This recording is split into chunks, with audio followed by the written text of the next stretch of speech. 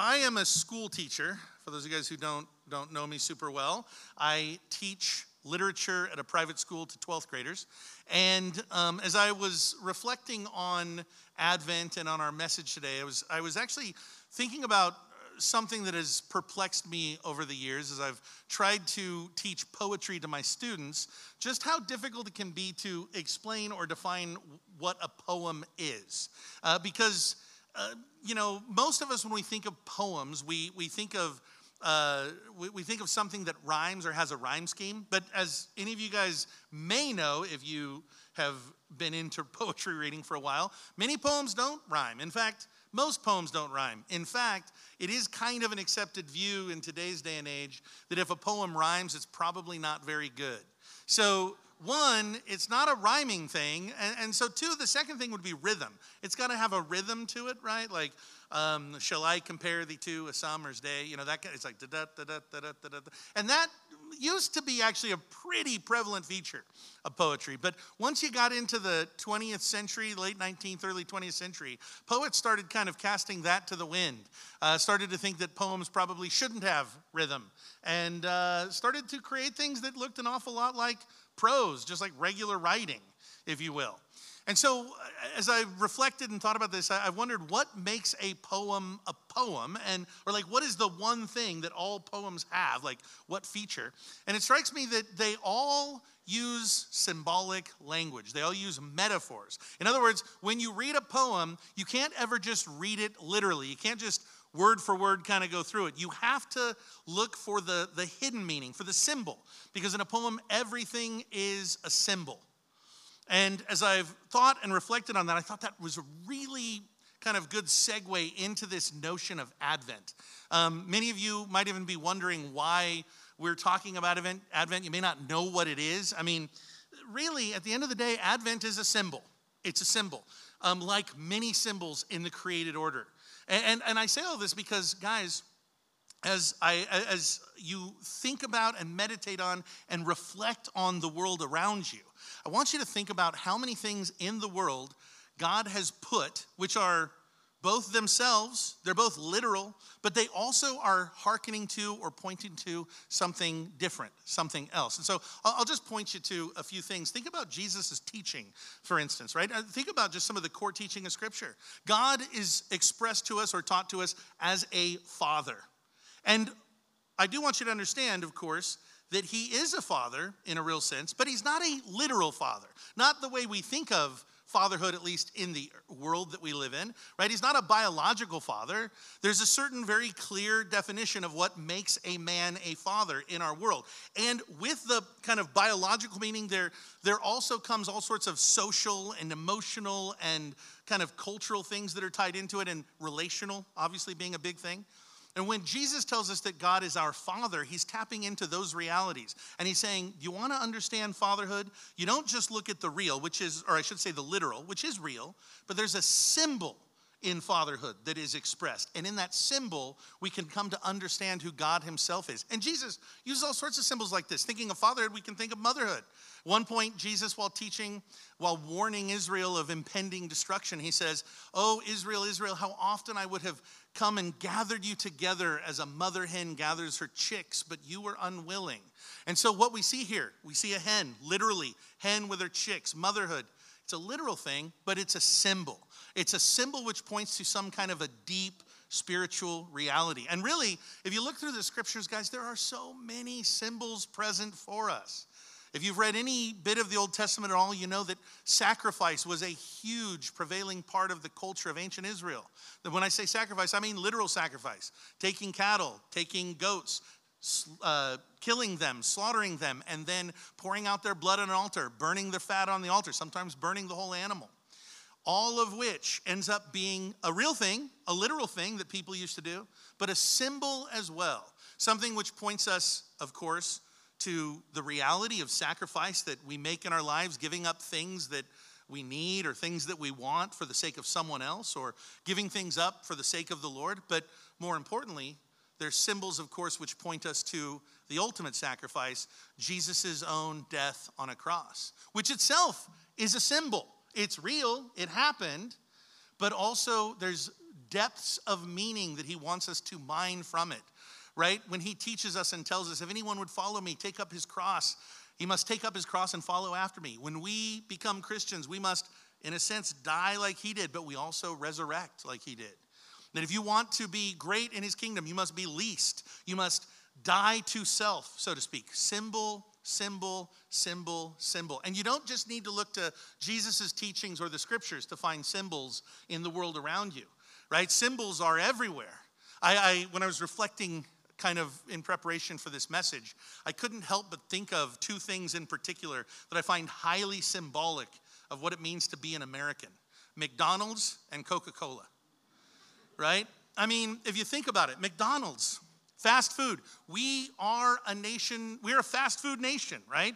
We're in a hurry all the time. There's so much going on, and we can't seem to find a way to slow things down and to take care of or concern ourselves with the more important things. When was the last time I'm speaking for myself, sat down at a table with family? Well, I guess Thanksgiving, right? That's a bad example. But you know what I mean. People struggle to sit down at a meal because everything is about convenience. Everything is about speed. I've got somewhere I've got to go. I've got something I've got to do. And what I need to do is I need to find something cheap, something quick, something that will get me through the day. But of course, it's something that, although it will meet those needs, it will also be shallow in a sense, and it will not be full of nutrition, and it will divorce food from a component that was so key to human life, which is fellowship, right? And I think of Coca-Cola, the classic American drink. It is full of almost nothing your body needs. It doesn't even, here's the crazy thing about Coca-Cola, it doesn't even quench thirst. Every time I've ever thought I could use a soda right now, I finish going, I am more thirsty than I was before I drank it. It's empty calories, and it is sugar, and basically nothing else. But really, when you think about it in terms of kind of America and being American in today's culture, and just kind of that I guess shallowness, almost like emptiness, so to speak, in terms of what we take into our lives, it's such a good symbol, such a good representation. Weddings, I should say, weddings. I do lots of weddings every year, and every time I do a wedding, I can't help but always make a point to address the symbol in a wedding. Because in a wedding, you have a real thing. Husband and wife, man and woman, are being brought together to form a relationship. It's real, it's literal. But in addition to the literal thing, we of course see the metaphor, the symbol that God would communicate to us, and that is that there is a groom in the world, God himself, and he's pursuing a bride. He's pursuing a bride, and the day is coming when he will be married to his bride, and when the bride goes to be with Christ at that moment, then she will be with him evermore. Right? That's why Jesus refers to the final judgment and to the end of time and to the resurrection of the dead as the wedding feast of the Lamb. Right? And so metaphor, metaphor, metaphor, symbol, symbol, symbol. And it just all shows me that God, the Creator, is a poet. Right? And so what is Advent? Advent is one of these symbols. And what does it represent? Well, it's actually tied, like so many things throughout human history, it's tied to symbols that would have been a lot more evident to people, I think, in other times and in other cultures. Would have been a lot more evident because of the way that throughout most of human history, people lived primarily agrarian lifestyles, right? I mean, people were farmers for the most part, the vast majority. And they, as farmers, were in touch or in tune to the cycles of the seasons, to the rhythms of what were going on in the world. And these things we've been kind of divorced from a little bit, thanks to modern technology and things of that nature. And in these cycles, they were almost all connected to when is food coming and how reliable will my food source be for me, okay?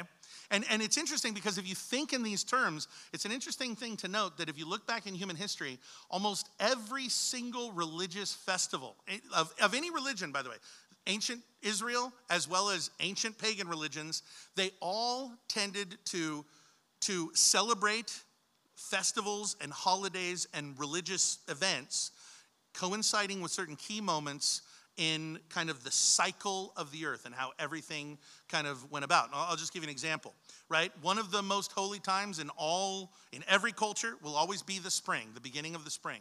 And why is that time so holy for people? Because after a long period of time in which nothing was growing, flowers are starting to bloom. Crops are starting to grow for the very first time. Things are coming up from the ground and new life seems to be kind of seeping its way into the world around you. And there's hopefulness and celebration because, hey, we've got new food again. And so you gather the first crop, the very first fruit. You gather it into your storehouse and you have a feast. You have a celebration. We got more food and you have everybody over. And you, of course, offer prayers to God in thanks. Or in the pagan societies, you would offer sacrifices to the false gods and pour out wine in celebration. And then you just have fun with your friends. And you'd eat sacrifices together and all of that kind of stuff. That's what would happen in the spring. And then, of course, as time moves on, more crops are growing. You're bringing in the harvest. You go through spring. You go through summer. It's a hopeful time. It's a busy time. You're working really hard. But then what happens come late September, early October? Things start to change, right? The leaves start to fall and things start slowing down. And the crops that at one point were growing so steadily, so readily, are starting to not grow. And so what you do there during that season is a time that was really probably the most holy time in almost any culture. It was true for the Jews, who had 3 of their most important holidays during that particular season. You would gather in the final harvest. And this was a big one, right? The final harvest, you want to have it be full. You want to have it be plentiful. And if it's full and plentiful, then you can have a good celebration with family and friends.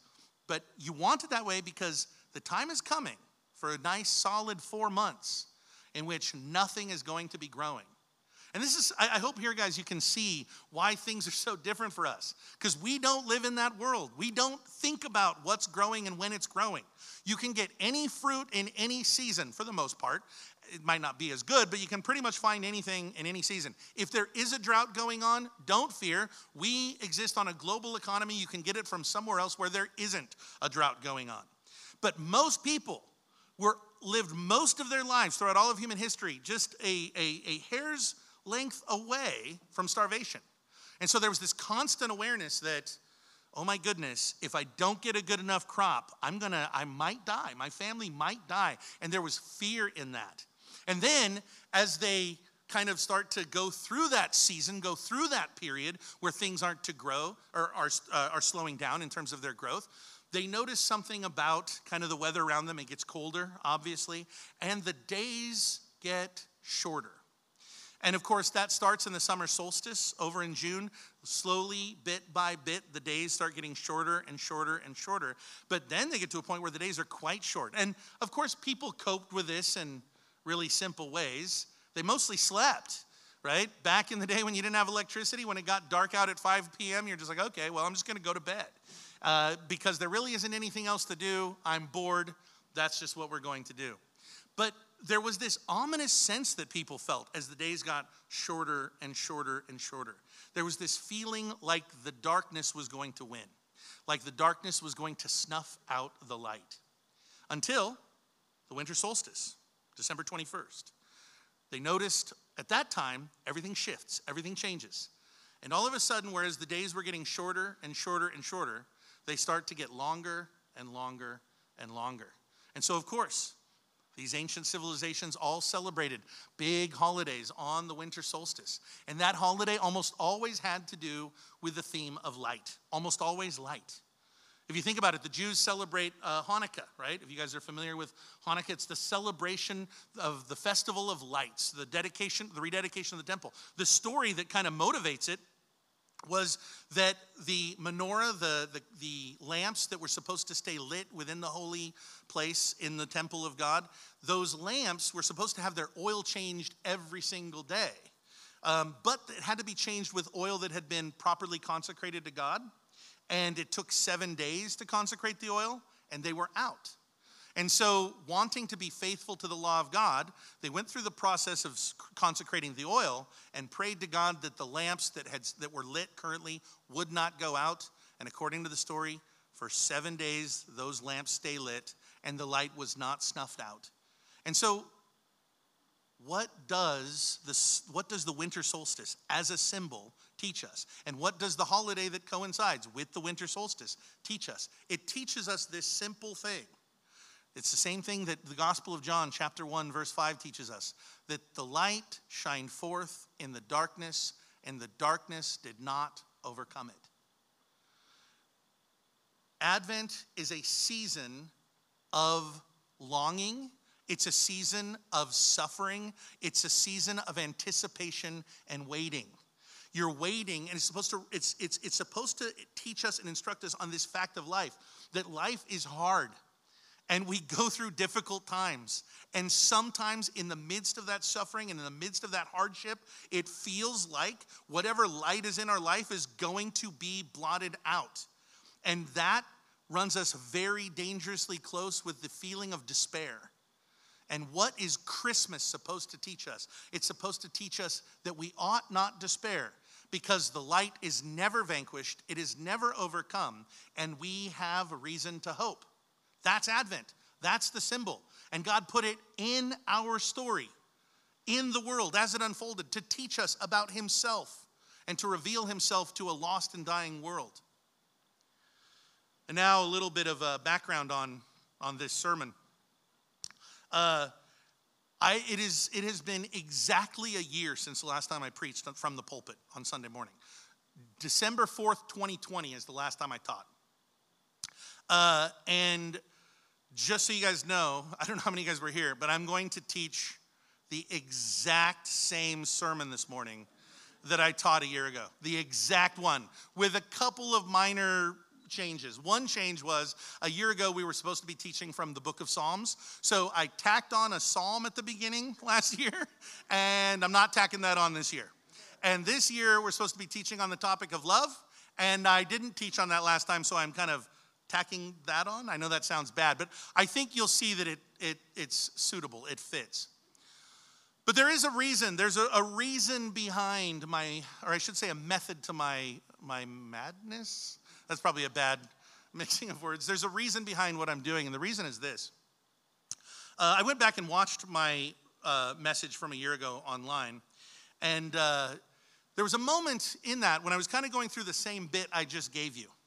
And I was talking about how difficult times have been for us the last couple of years, right? I mean, it's been a hard time. It's been a very Advent season, for lack of a better phrase. It's been a season of Advent for us. It's a time where people are waiting in anticipation for things to get better. It's a time in which people hopefully are hoping for a kind of, good future, so to speak. And of course, you guys know all the things that kind of lend to the general darkness and despair, whether it be COVID or many of the things that might even be surrounding COVID, things like loss of job, loss of livelihood. Maybe it's people spending too much time kind of cooped up in their house, lacking human contact. Maybe there's mental health issues that have kind of arisen from that. I know that there are a lot of marriages that have been really put under heavy strain, partly because of the circumstances, whether it be being locked away in your home or whether it be just simple loss of job and things of that particular nature. Times are hard, and then people have lost loved ones, right? And so I talked about all this last year. I said, this is a very appropriate year to be talking about Advent. And I remember as I was teaching, I was struck. I was struck by the fact that there was a little bit that seemed a little, fake's the wrong word. Let me just say this. As I was teaching, it didn't seem like I had the right to teach that particular subject, because through the COVID season up until that point, I was doing really well. Like, my life was really good. Everything had kind of worked out for me. So it felt kind of like empty words for me to talk about people's suffering. And I brought that up. I actually said it in the sermon. I said, guys, my life has actually been really good. And just in general, my life has been good. I have suffered the loss of a lot of people I've known, people I've really cared about. But a lot of that is because I know so many people. But I had not at any point lost any close family member in my life. Life was like, I don't know, I just felt exceedingly and extremely blessed. And it was a very kind of almost ironic moment, because as I'm making that disclaimer, as I'm telling everybody how good my life is, I made this comment. I said, I mean, COVID seems to be fine for me and my family. I said, I had it and I'm fine. I said, my dad has it, he seems fine.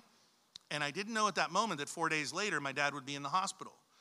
And this was something that was really, it really struck me, because I love Christmas so much. And I love what Christmas as a symbol represents so much, being that light in the world.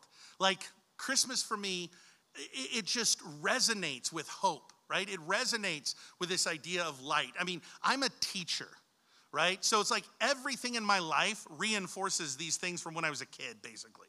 Because the school year ends, well, not the school year, but the school semester ends, and I get 2 weeks of a break. I get 2 weeks where I don't have to work. It's like, and everything leading up to that moment feels very Advent-y, right? Because I am tired of being at school. All of my students are tired of being at school.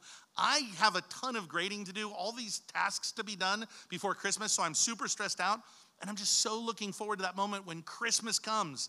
And it's not just the fact that I don't have to work. It's not just the fact that it's one of the few times in my life where things can slow down and I can be with the people I love the most, and where I can have fun and relax. But it's also all the nostalgia that fills my life, right? All the memories of being a kid, waking up in the morning at 5 a.m. and going and knocking on your parents' bedroom door and saying, hey, it's time for Christmas. And them telling you, go back to bed. And then you go and you sit and you wait in anticipation for that moment when they're going to finally come. And the time that you spend at your grandma's, and you see all the cousins, and it's just so fun. In the Christmas Carol movie, and It's a Wonderful Life, and it's all dripping with nostalgia, and you love it. Like, it almost feels like you're becoming a kid again, right? That's the way I've always felt. And I was mindful as I was teaching that not everybody feels that way, because the holidays are also a time in which there is great sense of loss for so many people.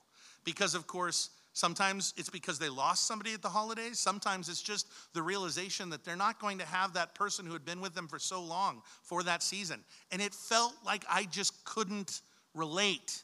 And then all of a sudden, there I am. It's Christmas last year. And at Christmas, I end up having to go home to see my dad. And I, again, was pretty blessed, because unlike pretty much anybody else I've ever heard of, they let me into the hospital, they let me into my dad's room, and they let me sit there with my dad every single day, all day, for about 6 weeks. I sat right next to him, I held his hand, I was able to talk to him, thank God, for about 9 days before he ended up being put on a ventilator, and then he would die while in the hospital from COVID.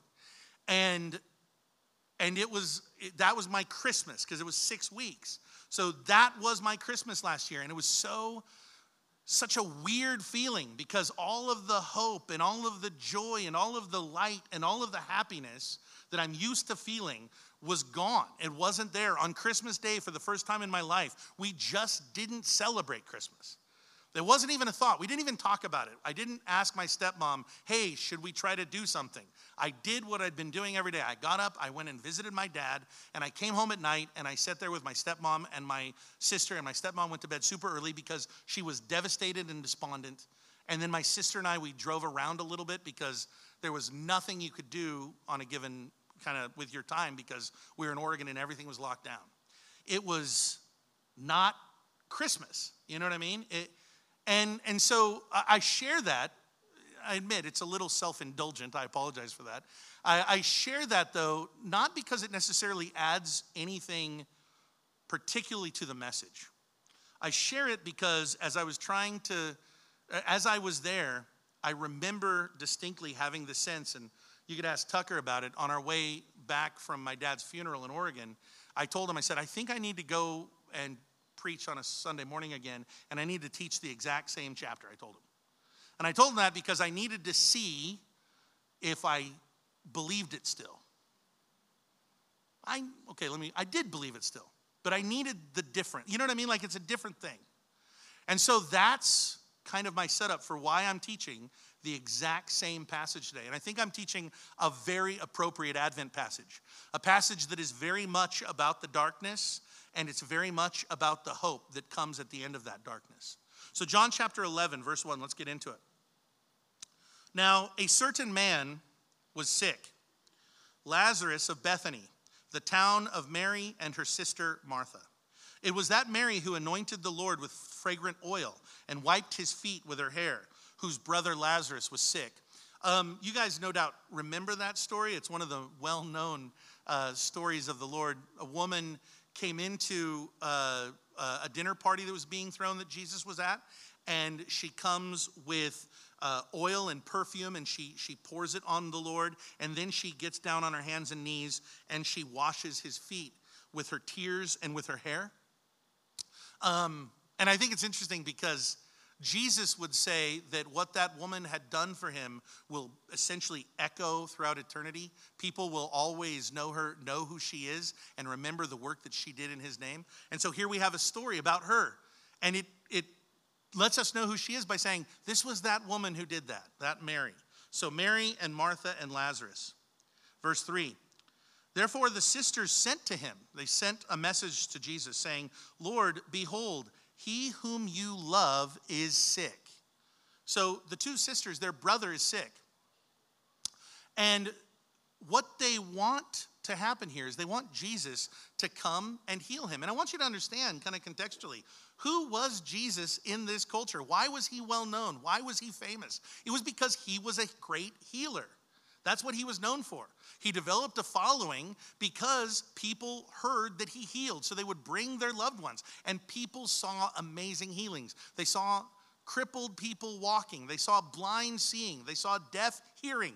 They saw the Lord working miracles that should have been impossible. And here, these two women whom the Lord loves and their brother whom he loves, they write to him because he's sick. And they're saying, Lord, please come and heal him. And I love that they throw in there, the one you love. It's almost like an argument, if you will. It's like, hey, don't forget Jesus. Like most of the people he'd been going around healing were nobodies. I mean, not nobodies, but they were people he didn't know. They weren't friends, they weren't family, they weren't loved ones. They were just people who were brought to him. And they're saying, but this one you love. And the implication, guys, is if you love him, then you need to come and heal him. That's the implication. And the Lord's response, guys, is astonishing.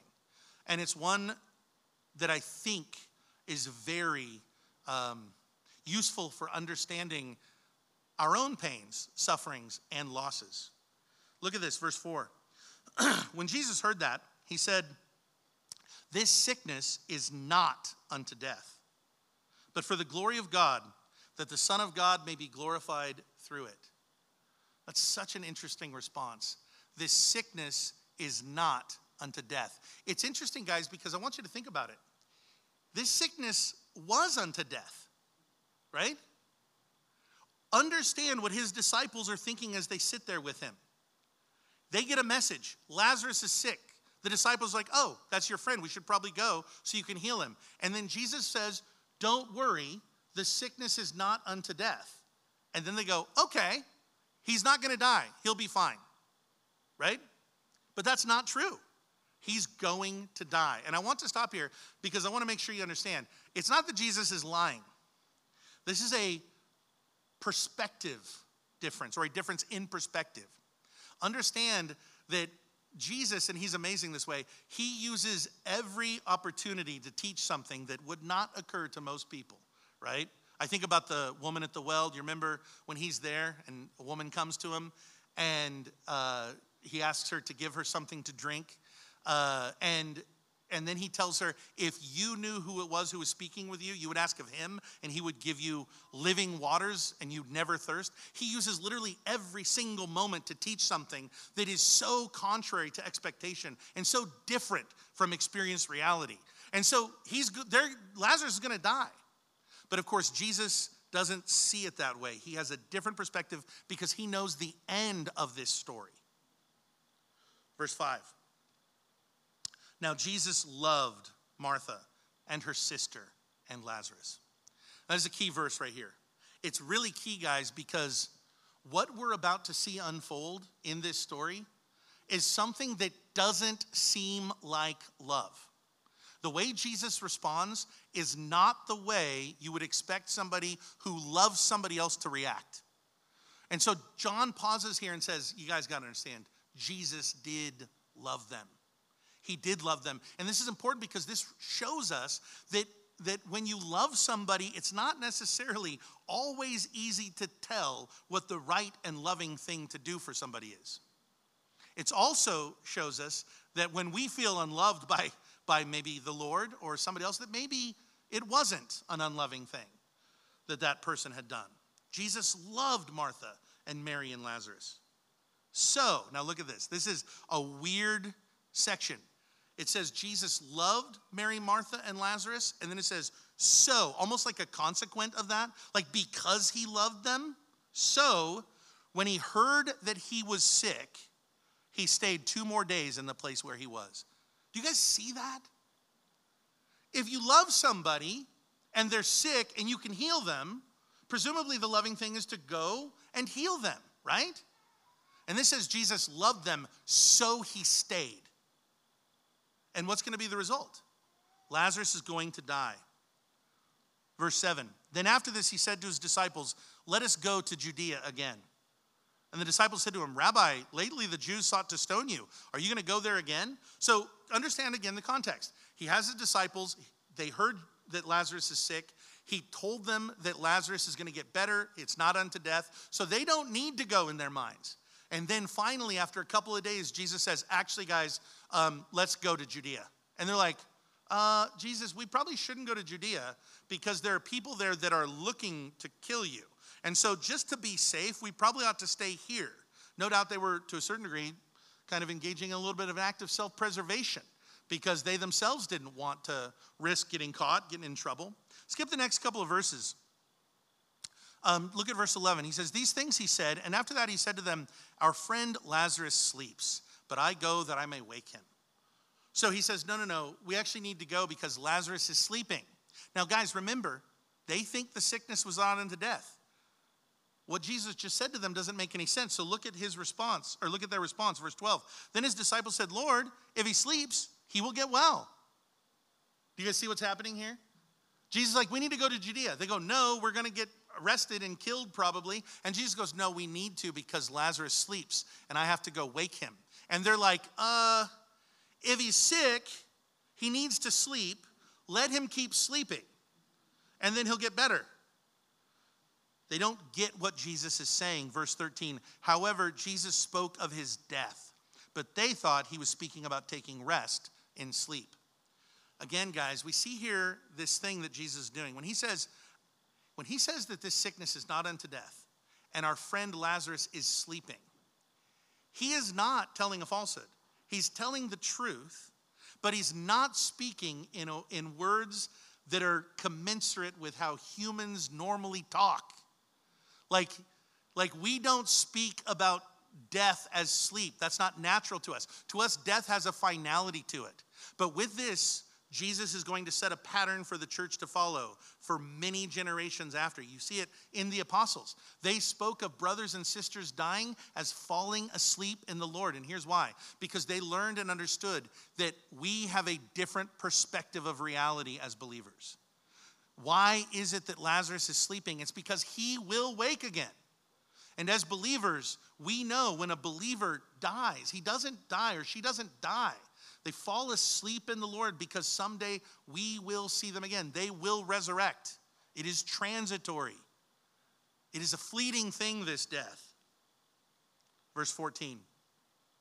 Then Jesus said to them plainly, Lazarus is dead. And I am glad for your sakes that I was not there, that you may believe. Guys, that's an astonishing passage. He goes through that whole business of saying Lazarus sleeps and we need to wake him and they don't understand. And then he says, okay, I'm going to tell you straight up. Lazarus is dead. And look at his response. I am glad. And I want you to think about that verse that we read a little bit ago. Jesus loved Mary and Martha and Lazarus. To us, to our eyes, to our ears, to all of our human sensibilities, you cannot be glad that somebody you love died in this context. That is not the loving response. That's not what somebody who loves does. And yet Jesus says, I am glad. Why? Because on account of this, you're going to see the glory of God. On account of this, you're going to see the glory of God. Carrying on, verse 16. Then Thomas, who is called the twin, said to his fellow disciples, let us also go, that we may die with him. Thomas. I think of him as like the pessimistic one amongst the 12, right? Fine, Jesus, let's go. So that we also can die. You guys remember Thomas? He's the one who, when everybody was excited, running around telling him and everybody else that Jesus had resurrected, he's like, nope, not going to believe it. Not going to believe it until I see it. Well, here he is saying, if Lazarus is already dead, there's no point in us going there. And I guess I'm just going to cynically say, well, I guess we just might as well be arrested and killed too. But they go on their way. Verse 17. So when Jesus came, he found that he had already been in the tomb for 4 days. I think that's an important thing just to make a note of. Even when he showed up, it wasn't right after death. He wanted to give time so that it could be established very clearly that Lazarus was dead, so that nobody could say, oh, well, maybe he was just passed out, or maybe there's some kind of an explanation for why he came back to himself. No, he is dead. He is dead. He is buried, and there is no coming back from this. Carrying on. Now, Bethany was near Jerusalem. Bethany remembers where those sisters and brother lived. Was near Jerusalem, about 2 miles away. And many of the Jews had joined the women around Martha and Mary to comfort them concerning their brother. So Martha and Mary are there, and of course, there are mourners who have come to mourn alongside of them and to offer comfort. And I do just want to offer an aside here, just reflecting back again as I brought up my dad's passing. As that was like I said, I've been to a lot of funerals in my life, and I've mourned in many of them. In most of those funerals where I mourn, though, I am there as a comforter to the closer family members, right? I'm there to comfort the wife or the children and that's what many of us are there to do, even in the midst of our own grief at loss. And watching my dad's was the first time where I was the one to be comforted. And I'm telling you, kind of tying this back into the very beginning of our study today, talking about us as a fast food nation and the way that we do funerals. My dad was from Mexico, so we had a Mexican funeral, and it's a very different kind of thing, right? And my experience is typically funerals are short. We kind of like them short. We get through it very quickly. We have a meal, we say our words, and then we go our separate way. And also we like to be through it fast, to be done with it quickly. Not so in Mexico. In Mexico, it's a long thing. It's a big thing. And you have, we had a wake where we were around the coffin, and the coffin was open, and all these people are inside the room sitting there, and they're just coming up, people I don't know, and they're hugging me, and they're touching me, and they're kissing me, and all of these different kinds of things to tell me that they love me. And I'm telling you, it worked. Like, it was comforting. It was unbelievable how much it assuaged the pain of my soul. My good friends showed up. Tucker flew out to see me and come to the funeral with me. And then my friend Daniel Harder drove out. And I knew that they were coming, and I hung out with them the night before, and then was utterly blown away when coming out of the service, I saw Reggie and my friend Marcus, who had drove up and showed up right at that day, and just having them there, and then they came in and they sat with everybody else. 200 people in this tight, packed room, in a room that was meant for 60, and in which the funeral home told us that we could have no more than 25 because of COVID.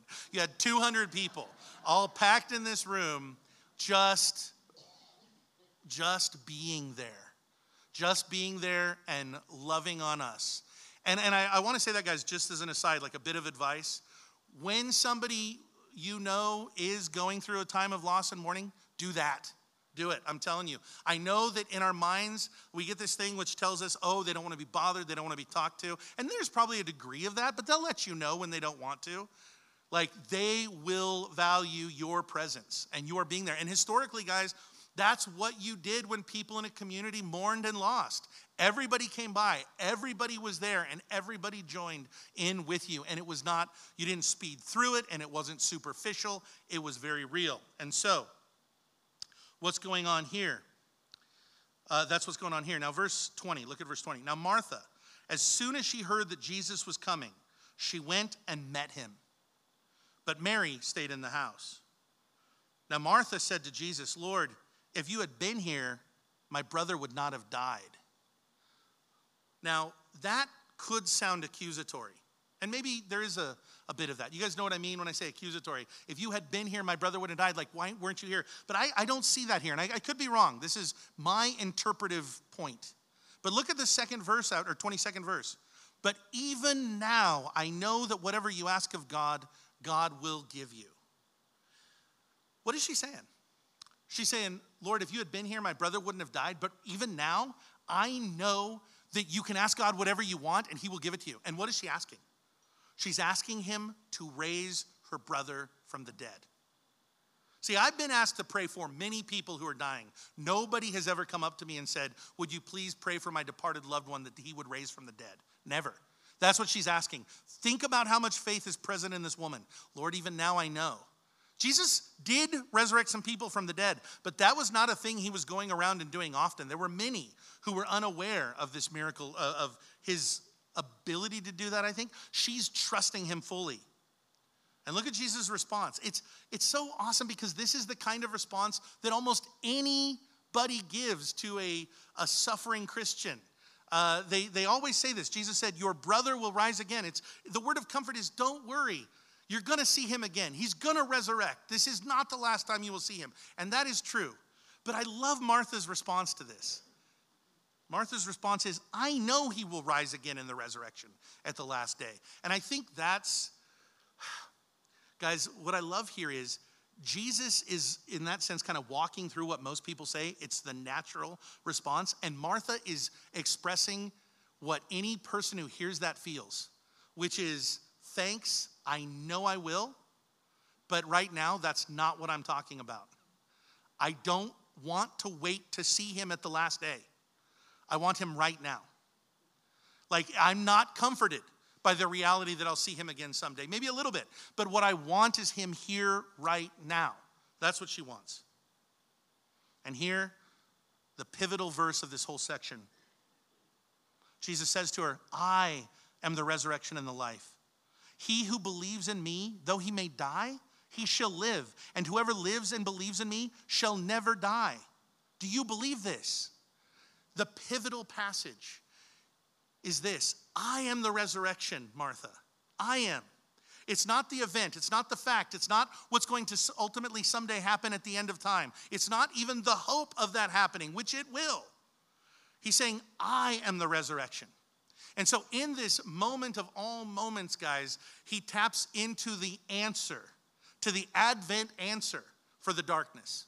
He taps into the answer for the question that everybody who is suffering in these ways has to wrestle with. And that is, how can I possibly experience joy and love and peace when everything around me is falling apart? And the answer is not that someday I'll see them resurrect again, although that's true. But it's that Jesus is the resurrection today. He's the resurrection right now. When I read this, guys, I think of John 6:68. It's a beautiful passage thinking about those symbols that we were talking about earlier. Jesus is teaching the multitude, and he says, if you come to me and do not eat my flesh and drink my blood, you have no life in you. And everybody's like, eat your flesh and drink your blood? What are you talking about? And what I love is he doesn't explain himself. He doesn't tell them at all. They just are left to figure it out. And what it says is, from that day forward, many walked away, never to follow him again. Many walked away from him. And then he turns to his disciples and he says, will you also leave me? And Peter says, Lord, where will we go? You have the words of life. And guys, that's the answer. That's the secret to all of it. That's the secret to how you walk in a world that has so much darkness and in which that darkness seems to be crushing out all the light. The answer is that the light is there and the darkness is not going to overcome it. And you keep walking in that light. I am the resurrection and the truth, Martha. I am the resurrection and the truth, and whoever lives and believes in me shall never die. Even if you die, literally, like if you stop breathing and your heart goes dead, you are not dead. When he said Lazarus sleeps, he was actually speaking something that was more than true. Because in Christ, you never die. Do you believe this? And she says to him, yes, Lord, I believe that you are the Christ, the Son of God who is to come into the world. Martha, in this story, is my optimist. Now, I want to be careful here. I don't want you guys to think that I'm trying to say Martha is the right way, or Martha follows the exact right way. I think she represents one kind of response to Jesus and one kind of response to suffering. The second, maybe there's more than two, but a second is found in Mary, our pessimist. Or I don't like calling Mary a pessimist. I don't think she actually is, but it's a helpful distinction in this moment. Look at verse 28. And when she had said these things, she went her way, and she secretly called Mary, her sister, saying, the teacher has come and is calling for you.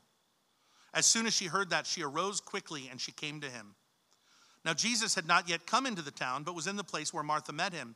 And when the Jews who were with her, that is with Mary, in the house comforting her, when they saw Mary rise up quickly and go out, they followed her, saying, she's going to the tomb to weep there. Then, when Mary came where Jesus was and saw him, she fell down at his feet, saying to him, Lord, if you had been here, my brother would not have died. And here, I sense that bit of accusatory language. Here, I don't get the sense that she's saying, but now you can do whatever you want, so I know you can resurrect them. I think she's saying, Lord, why weren't you here? I asked for you, and you could have come, and if you would have come, he wouldn't have died. And now he's dead because you didn't come. And I want to share this, guys, because the Lord doesn't rebuke Mary for this. This is a normal feeling, I think, that you would have. I felt it many times in the midst of that time with my dad. I felt it many times. And I'm not saying that you should nurture that necessarily, or I'm just saying it is human nature. It is what you're going to feel. If somebody, you believe the Lord loves you, like she believed the Lord loved her, then you're going to stop and wonder, Lord, if you love me so much, why would you let me suffer like this? Why would you let me suffer this pain? And like the passage in John 6, Jesus here doesn't explain. He doesn't tell her why. And I don't know why. I hope you're not hanging out waiting for me to tell you why, because I don't know why. There are some things that are meant to be mysteries for God. What do I know? I know Jesus loves her, because it said he loves her. He loves her, and it's what we see. Look what's going to follow. Verse 33, therefore, when Jesus saw her weeping, and the Jews who had come with her weeping, he groaned in his spirit. What did he do? He started to mourn himself. He didn't stop and teach her. He taught Martha. He didn't stop and teach her. He didn't stop and tell her the right things to think or the right things to believe. He didn't try to encourage her with his words about the fact of his resurrection power or about the hope of the future. He just grieved. And keep going. And he said, where have you laid him? And they said to him, Lord, come and see. And then he wept. Jesus wept. A lot of people have raised the question, why did Jesus weep at this moment? If he knows Lazarus is going to be resurrected in 2 minutes. He's going to see him in 2 minutes. Why? I mean, I would be like, oh, dude, this is going to be awesome. I'd be sitting there going, oh, yeah, sorry, guys. That'd be human nature to think I've got this really cool thing that I'm going to show everybody. But he doesn't. Why?